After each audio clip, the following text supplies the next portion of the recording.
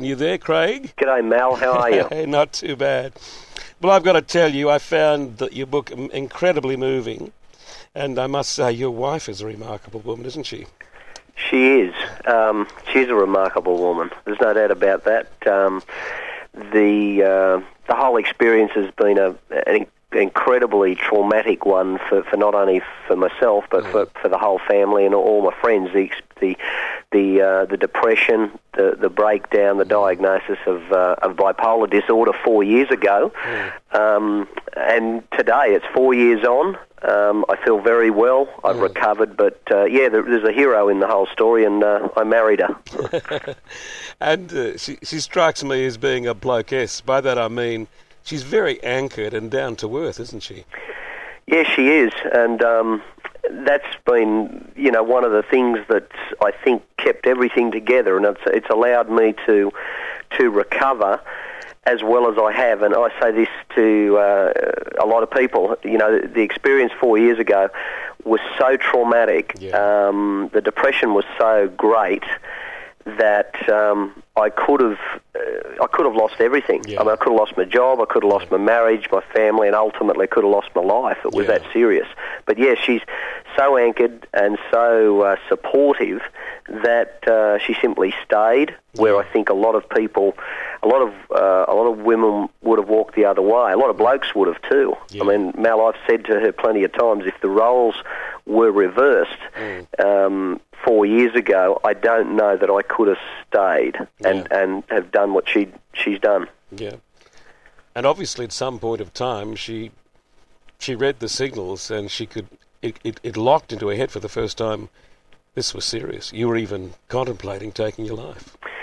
Well, that day happens, and I talk about it in the book, that it was a really, I suppose, a significant day. There were a number of days through the period of time in 2000. This is something that manifested itself over 18 months. I mean, you don't become suicidally depressed overnight. You don't become elevated or manic or insane overnight either. And I experienced all of those things in 2000. But yeah, midway through 2000, when I was extremely depressed and had not told anyone about it, and that's the insidious nature of depression. It's very much all-encompassing for yourself, but you're just unable to share it because, for a lot of reasons, it's the shame, the humiliation, the stigma that still exists around any form of mental illness or depression. That you hang on to it and just hope that tomorrow will be better, and you won't have to tell the story. But I got to a point where I basically couldn't get out of bed, and I'd been sliding into this black hole for months and months and months. Nothing seemed to be working. I'd been put on antidepressant medication. I think I'd been on it for about 10 days, and for the first time in my life, I was 37 years of age, and I wasn't getting better. I was getting worse, and there's a reason for that too. I mean, it takes 4 weeks for this for these drugs to actually work. So I thought my case was hopeless. I thought, I'm not getting better here. I'm getting worse. I'm doing what the doctor's telling me, yet I still feel worse. And yeah, by day 10 of taking an antidepressant, I'm suicidal, and it's a very, very scary place to be. Yeah. And someone who was known to us, known to our family, had taken his own life in the 48 hours prior. And that really hit me like a ton of bricks. This fella that I knew had committed suicide, and it just rocked me to the core. And here I was, curled up in bed, and my wife Louise just said to me, well, thank God you're not that bad. And I didn't reply. And she just hit me, just tapped me on the shoulder. She said, well, thank God you're not feeling as bad as that guy. And I didn't say anything again. And she just rolled me over and grabbed me and said, tell me you're not thinking those thoughts. And I said, this was the day of reckoning. It really was. This was the day, I say in the book, that saved my life. I just said, look, to be honest with you, those thoughts have crossed my mind. Now, that was a that was a absolutely gut-wrenching day. She just broke down upon that revelation. But it saved my life because then someone else knew how serious this depression was. Yeah. And that's why this book's been written, because I want to alert people to the fact that it can get very, very serious. Absolutely. Now, what's very interesting about this, to all intents and purposes, you were at the peak of your career. You were going into the Olympic Games. You were a part of the ABC team that did so well, and that's when it all hit the fan. Yeah, that's right. This is where depression is so complex, in that I think a lot of people who don't understand it, and I was certainly one of those too. I didn't have any great insights into depression prior to the year 2000 because I'm not that sort of bloke. I mean, I would have described myself as the last person in the world who could have been clinically depressed in 2000. I mean, that's not me at all, and anyone who knows me will tell you that. But here I was in this situation, and yet no external factors that could be given as a reason for someone to be depressed. Like, there hadn't been a death in my family. I wasn't getting divorced. I've got a happy marriage, great kids, parents are well, brother and sister, no problem, good job, no money worries. So, someone looking at me would say, well, what the hell's that guy got to be depressed about? And I was asking these questions myself. What's causing this? So it's a really deep... it's a deep and complex issue when there is no reason. But you're right, I was at the peak of my career, ready to go to the Olympics. And, if you move forward a couple more months, the depression had lifted. I'd come out of that depression, and my mood had continued to rise through the normal range into the elevated phase. I became manic, and then I became psychotic. And that's bipolar disorder, what used to be called manic depression. And I didn't know I had it until that experience 4 years ago. Yes. It's interesting. I think most Aussies, and I think I know why we're this way, I mean, they beat us up about it, but we're pretty stoic. We hang on, push the feelings away, and still try to turn up for work. And I happen to believe there's a history to it. I mean, given our past, if you want to look at what shapes a culture, look at the first 60 years of a nation established by transmarine migration. Look at our forebears. I mean, they had to cope with floods and fire and depression and all the rest of it. And the best you can hope is a mate, when the fire's coming over the hill. But what do? Do you complain? You hear them today. What's the use of whinging? Nobody listens to you anyway. But I think it's shaped us, and now we've got to find new ways of opening up our interior world and having a bit of a peek in for ourselves and letting others in to have a bit of an understanding of ourselves, do you think? Mal, you're right. You're absolutely right. Take that grab you've just, take that little monologue you've just delivered, write it down, and publish it, mate, because that's it. That's what I believe. I think that's the crux of this whole thing. As Australian men, we are... our greatest strength is our resilience. Yes. There's no doubt about it. Yes. We are a tough breed. Yes. Mate, I grew up on a dairy farm in the Hunter Valley and watched my father work that farm for 30 years, every day, 7 days a week. Mate, we didn't have family holidays. You didn't miss them because you didn't know any other way. But, mate, my father in Singleton, New South Wales, is the epitome of what an Australian bloke is. Yeah.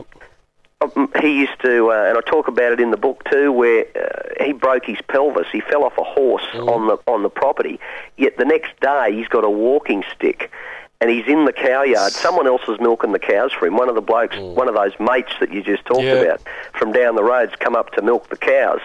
But the old man's standing there with a cracked pelvis, waving the stick at these cows to try and do his bit.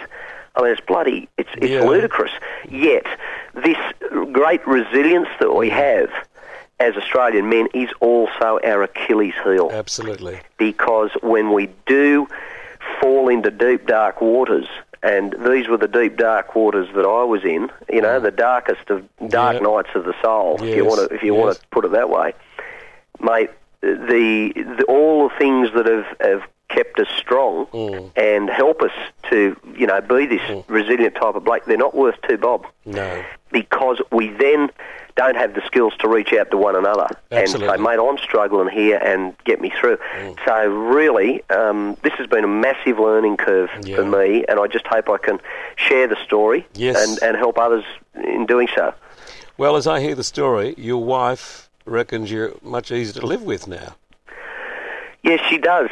Louise has written a chapter in the book. Yes. And I actually enjoyed that. I've read it all, but I was absolutely fascinated that you'd let, that the structure of the book is such that she actually writes that story from her point of view. Quite fascinating.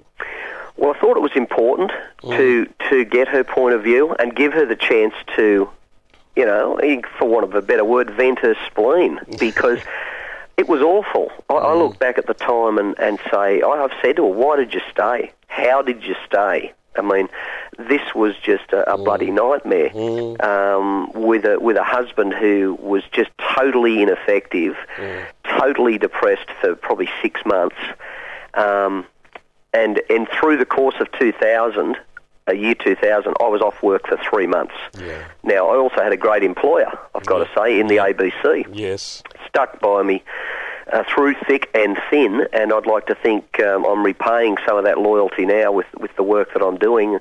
I have been back at work for 4 years, and I've had 2 days off in 4 years. I have recovered, and I do manage bipolar disorder now, I think, very well. But you're right.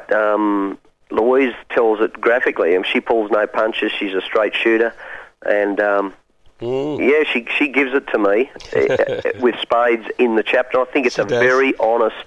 I think it is appraisal. I think it is, because it seems to me, Craig, see if I'm wrong.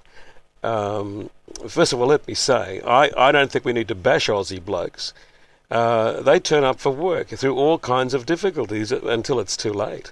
But we need to help them say the rest. But we need to celebrate the best of it, but show them what the flip side is.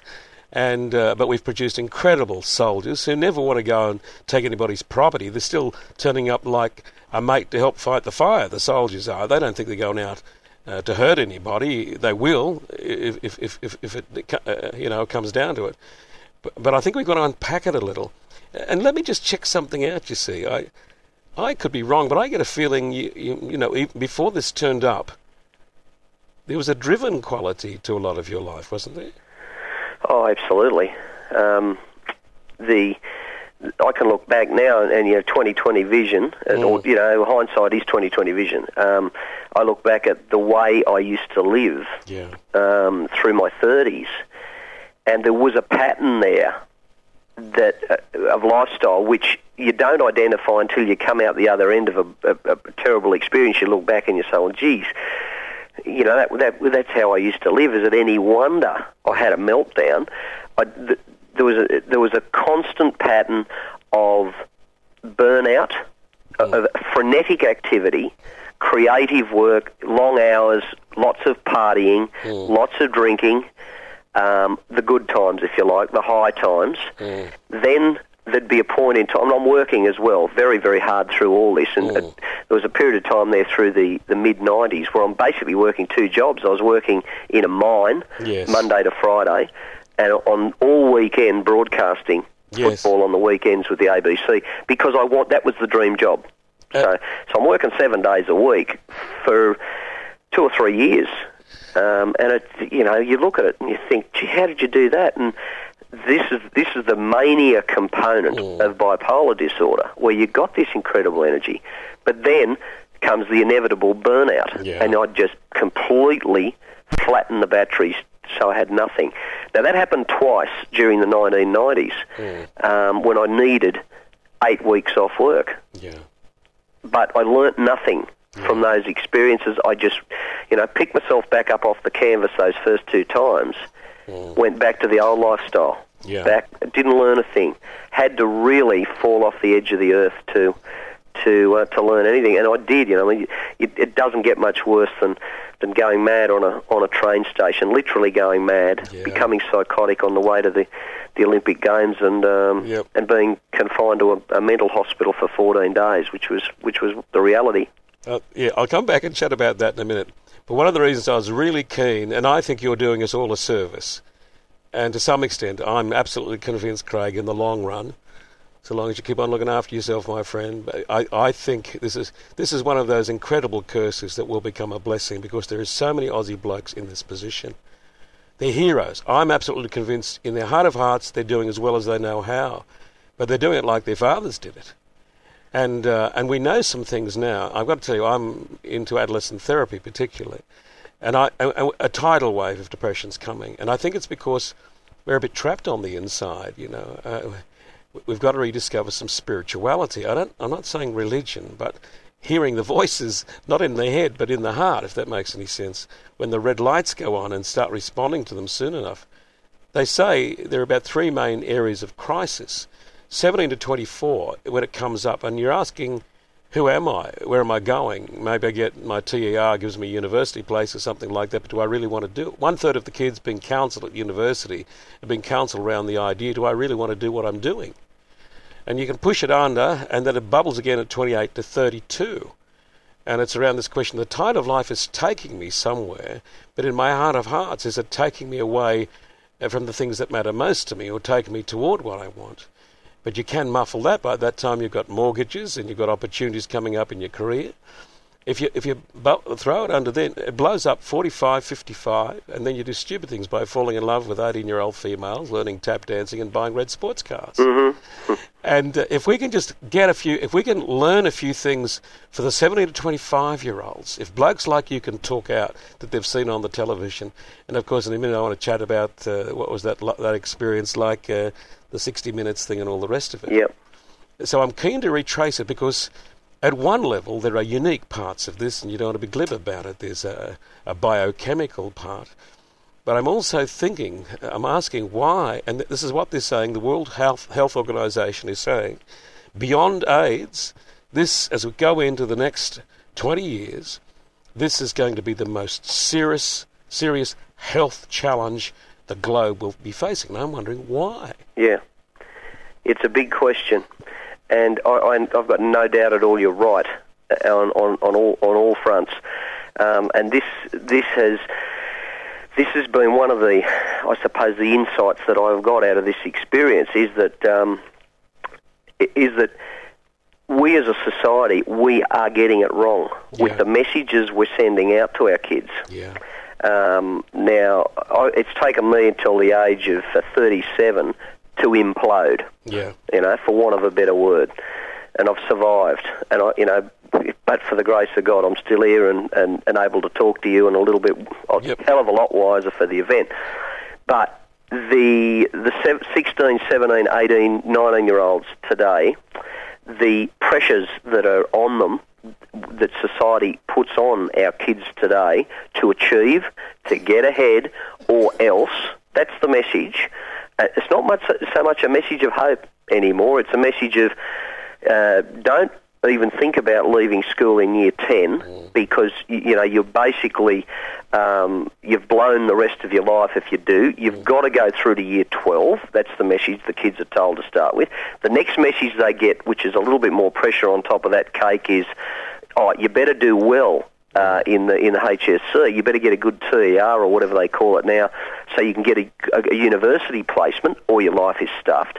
Then when you get to uni, the next message or the next heap of pressure you get is you better get a really good degree and succeed well, because there's every second man his dog's got a degree today, and if you want that great career, you better do really well. So by the time these guys, the girls and boys today are 18, 19, they go, what the hell's all this about? Yeah. What's it, I think we're losing the plot. Absolutely. I don't think we are, no we are. It's, we've got to cut some slack, and we've got to cut it quickly and not produce a dog-eat-dog society and a dog-eat-dog community. We've got to start looking after one another and realise that there's a hell of a lot more important things in life, because we are creating right now the problem 2020 that they're talking about, which Absolutely. is it'll be an emptiness and you use the word spiritual, a lack of spiritual direction, an emptiness within. That's depression. And that's Yes. that'll be the reality for 2020 if we don't wise up. Yeah. Jean Vanier is his name. He's a very well-known character. He's done a lot of work with disabled people and mentally retarded people in France. Very famous man. He says, little by little you learn to distinguish between the ways of peace and light and the ways of darkness. But we're not giving each other or our kids a chance to do that journey. No. And another very well-known adolescent therapist that I have a great respect for says, look, we're turning our kids into spiritual anorexics. Now, once again, we're not talking about religion. We're talking about tuning in to the foundations of who you are and learning your story, you know, and finding the way so you're not just driven by external demands, but you can think your own thoughts and feel your own feelings and know your own heart. Well, that's the thing. I mean, it's not there's no easy answers here, and it's a very complex area. But what I know now is, if I look back at the way I lived prior to 2000, it was my motivation. I look back at it was just it really was crazy. It was this huge desire to get ahead, this huge desire to be successful, to get the job in the media and to get out of coal mining, which it really, I'd had worked 16 years underground, and I really saw this new career was something I love and am very passionate about. And look, I've got there. Yep. And I'd got there, and by 1999, I had a full-time job with the ABC. I had the dream job and achieved what I was living the dream, yet the dream came tumbling down. Yeah. The world came tumbling down, and I was left with no answers. So it was a big, big journey back and retraced a few steps too before I had the chance to start walking forward again. Yes. Well, I've been involved in broadcasting myself for about 35 years, and it seems to me you've got the gift for it, but still you have to bring all of you, and very often you don't know what else is missing from your life, do you? Until you have some kind of crisis, and then you get a tap on the shoulder and say, hello. The Gestalt therapists call it unfinished business clamouring for attention, but you get divided, and that's where you get burnt out, and the two parts arguing with one another, and you're running away from your self-doubt. Yeah, that's right. That's exactly right. But look, Mal, I really hope in Broken Open, in my book, that it is a book of hope and inspiration. It is a rough ride. I mean, it's a shocking ride, the first half of it. And I tell people, and I'm only half joking, I say don't read the first 3 chapters at night. But after that, I do hope there's some hope and inspiration there for those who are out there. And a lot of people suffer in silence because of this stigma and this shame that still exists around anything to do with depression, anything that's got this tag mental illness, this illness that we can't see, we can't touch it, yet it's there, it's very real. I can tell you from experience, it's very real. And if someone can get something from the book, some tools, then I'm very happy about that. And I know it's helping people. It's been out for 5 weeks, and the feedback I'm getting is great. And it's written for people who need it and for families who need it. It's fabulous. Let me tell you, I've been around this kind of challenge for a while, and there's a clarity in the way you write. The narrative's strong. I've got to tell you, I'm excited about our country. For too long, we've been hearing stories from overseas, but I think the narrative's growing up through our own struggles to make sense of our existence. And I think yours is one. Let's come back and let's kick off with the book when you were there on the railway station. That moment. Can you relive it with us for a moment? Explain to us. Yeah. Well, that's where the book starts. And it's certainly not where the story starts or how we get there, but as I said to you earlier, you don't go mad overnight. It's not something you're not sane one day and mad the next. It takes time to become insane. I know that from experience. After I'd been depressed and started to come out of the depression finally on antidepressant medication, my mood continued to rise, unbeknownst to everybody. I'm starting to operate into an elevated phase, mania. I'm now manic probably a week or 10 days away from heading to Sydney for the Sydney 2000 Olympics. I finally get to the train station in Newcastle on the day that I'm set to catch a train to head to Sydney to cover the games, and I think I'm well. I really do. Not only do I think I'm well, I'm 10 foot tall, I'm bulletproof. Yes. My wife can sense that something's not right. She can't put a finger on it. She's a nurse. My friends just think I'm like the little boy in the lolly shop who's just so excited about going to the Olympic Games that, as a broadcaster, that's just this lifelong dream, or the dream of every sports broadcaster. This over-exuberance can be explained away quite easily. Of course he's excited. He's going to the Olympics. The reality was I was bordering on psychosis. I was close to insanity at that time. No one knew, but in my mind, I thought I was Jesus Christ. Yeah. Reincarnate. That's the seriousness of this delusion. And I don't just say that I thought I was the equivalent of Jesus Christ, reincarnate, with all his inherent powers. I thought I was the man himself, back to save the planet. I mean, this was... I look back at it now, it's as clear as crystal. It's incredible, but it was happening inside my mind on that day, and it had been for 48 hours prior to getting to Broadmeadows Station. Very quickly, upon getting to the station, that psychosis turned into, absolute insanity. I was, if thinking you're Jesus Christ isn't insanity anyway, I mean, I started running up and down or walking up and down the platform at Broadmeadow, screaming abuse at one of my closest friends. Yeah.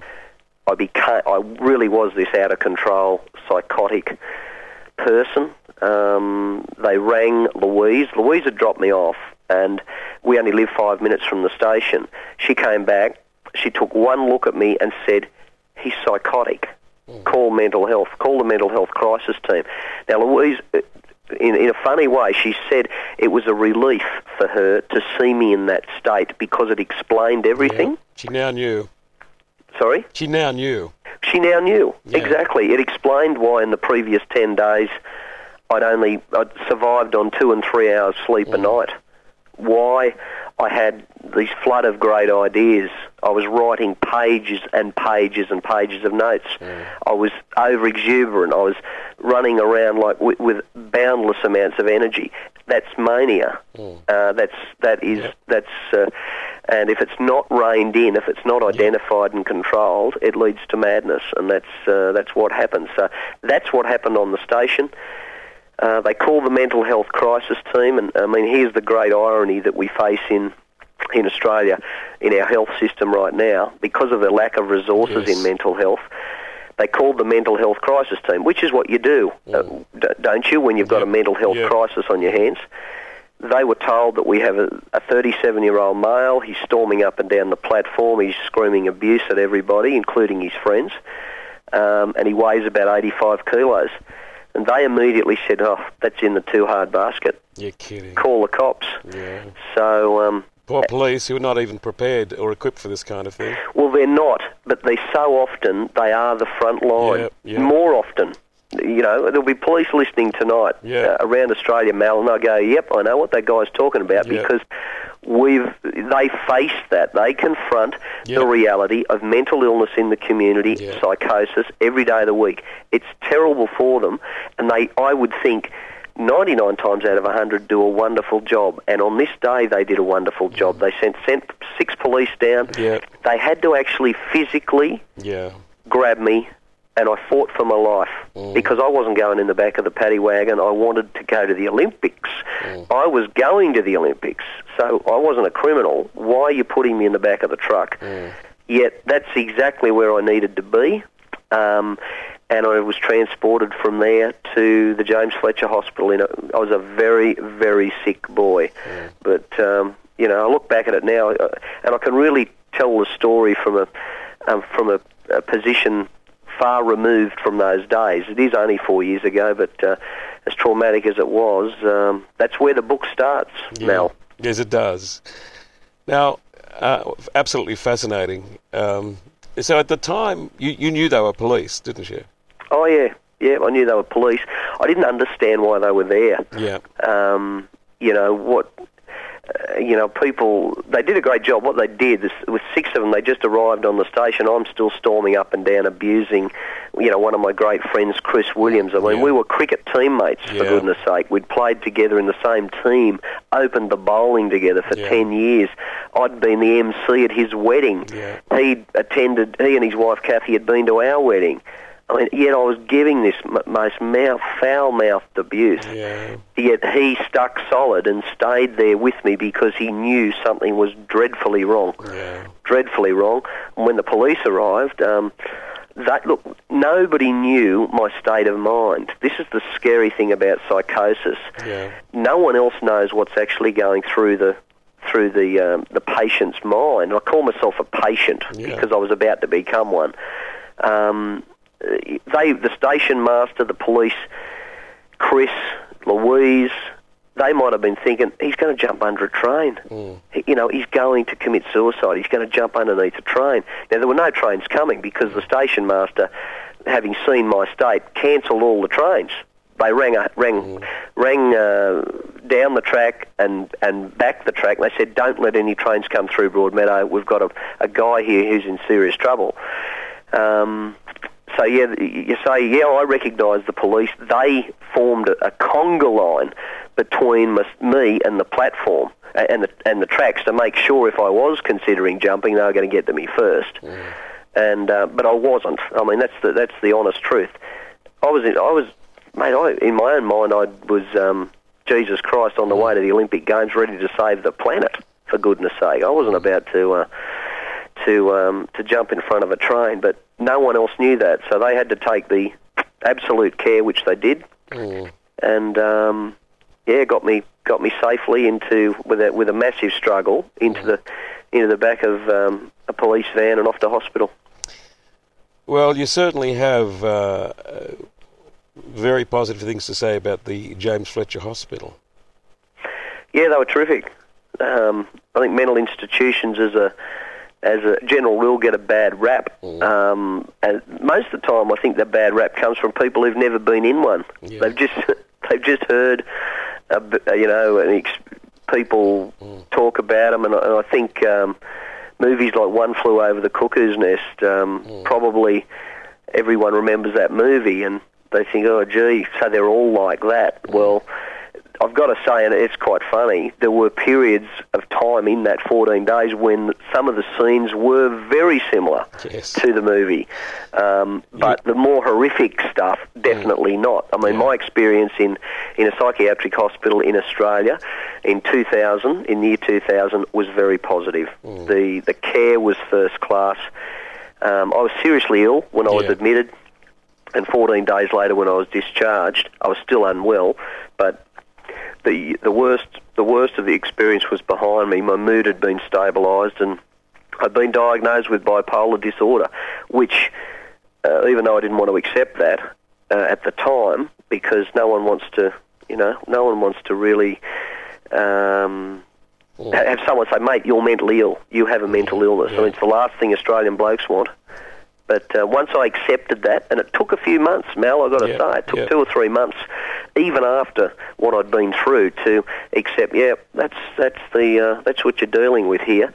That, that I could start to really move forward. And it's taken some time, but, this book's been written now 4 years on, and it pretty much accurately documents the whole story. Yeah. Well, in your book you say, even though you've beaten it, there's no room for complacency with this disorder.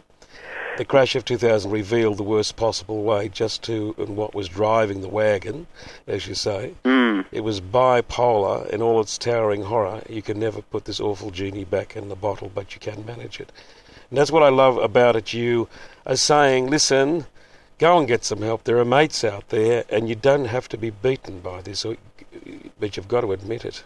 Is that what you're saying? Yeah, well, it is. It is. And look, it is hard because, look, I know there's no more stubborn Australian than me. I mean, if if a doctor or a friend or my family member, closest friends, family, work colleagues, had got to me, say 15 days before the Broadmeadow experience, 15 days before I'd become psychotic, I'd beaten depression, or so I thought. I'd come out the other end anyway, and I was feeling good again. I was feeling great. I was ready to go. And if someone had then at that stage identified and said, hang on, this is classic bipolar. You've had the depression, now your mood is morphing upwards at a rapid rate. We need to get some intervention right now to stop you going crazy. We've got to rein you back. You need to be medicated. You're showing us all the signs of someone with bipolar disorder. Mate, I wouldn't have believed it. Not in a million years. I wouldn't have listened. I would have said, no, you got the wrong bloke. I'm fine. Get lost. I had to literally go to hell to find the truth. And all I'm saying, I mean, the statistics tell us that 1 in 50 Australians will develop bipolar disorder. 1 in 50. That's still some pretty serious odds there. I think, Mel, there's a lot of self-medication that goes on in our community. I've got no doubt at all. I've got a lot of what presents as substance abuse and alcoholism, which are exactly the wrong things for it, and isolationism. They're all heading in the wrong direction. But I think you're right, there's a lot of self-medication. Because the sad truth is, not sad truth, the fact is, it's easier, it's more socially acceptable in Australia to have a drink, an alcohol and drug problem than it is to have a mental illness. That's the reality. It's more acceptable to be a bloke who drinks 25 schooners a day, or someone who smokes 4 or 5 bongs of marijuana a day, than to say, no, the reason I'm smoking 4 or 5 bongs a day or drinking 25 schooners a day is because I've actually got a mood disorder that could be treated far better with some lifestyle change and some good medication. Yeah. And that's a look, I identified, I say, put my hand up, binge drinker extraordinaire, prior to 2000. I mean, there'd be nothing, I'd 5 or 6 times a year, I would drink beer until midnight and bourbon until 5. And in those manic phases, you can do it. You can do it easily. It hardly touches you. I'd go to work the next day. I'd literally go from the nightclub, walk out onto the footpath and go to work. Yeah, but it's chewing up your central nervous system. That's the problem. Yeah, doing myself a hell of a lot of damage. Absolutely. But, mate, it's a book about hard-won lessons, I can tell you. It's a beauty. But it's our story now. By that I mean it's your story, but I think it's a part of our cultural story, and that's why you're doing us a service. I'm so thankful you've done it, Craig. Good on you. And the whole 60 Minutes story, of course, you came across a bunch of other people who'd been battling with it and were choosing to come out also to lend a hand to others. Yeah, look, the 60 Minutes thing was... there's still a lot of people that didn't want me to do 60 Minutes who were close to me, and there was a few reasons for that. But look, I was determined to do 60 Minutes, and I was determined to write this book because I know it's the right thing to do. Yeah. In my heart, and that's the thing that counts. Absolutely. I know it's the right thing to do to share the story. I'm so over the stigma, the embarrassment, the shame, whatever, about having been through this experience. It doesn't touch me, and so I can do it. Yep. And I will do it. And, if that means being a vocal advocate for mental health services, if that means arguing with politicians about the level of service in this country and actually opening their eyes to the extent of the problem, I'm happy to do that, because the suffering that is the net result for the ignorance and the fact that we just don't acknowledge this as a problem is too great to ignore. Yeah. And I know it because I've lived it. I know how bad it is. I know how bad it was. Yeah. And I've recovered because I had every single piece of support known to mankind, helping me get better. A lot of Australians aren't as lucky as I was. Absolutely. Craig, I love the way your wife said this. She said your kids always believe you're the most wonderful man God ever breathed life into. But now she believes you're the most wonderful man. And I think that makes its own statement. It seems to me you've come home to your own skin. Not that things are perfect, but to some extent you're a larger and richer man now because of the experience. We wouldn't wish it on anybody, but there can be a way in which this becomes a doorway. I love the idea of breaking open. The future's there now, isn't it? I tell people that what happened to me 4 years ago was the worst thing that's ever happened to me in my life. But at the same time, it's the best thing. And that'll sound as though it's all too paradoxical to even contemplate. But that's how I look at it. It was the worst thing. I wouldn't wish it on anybody. Yet the experience has opened my eyes. Yeah. In so many ways, and I can tell you I'm standing on a hell of a lot more solid base today than I was 6 or 7 years ago. Good on you. Craig Hamilton, thanks for joining us here on the Conversation of the Nation. Mal, all the best, mate. It's great to talk to you tonight, and I hope those that need the book will read it and their families get something from it, mate. Good on you.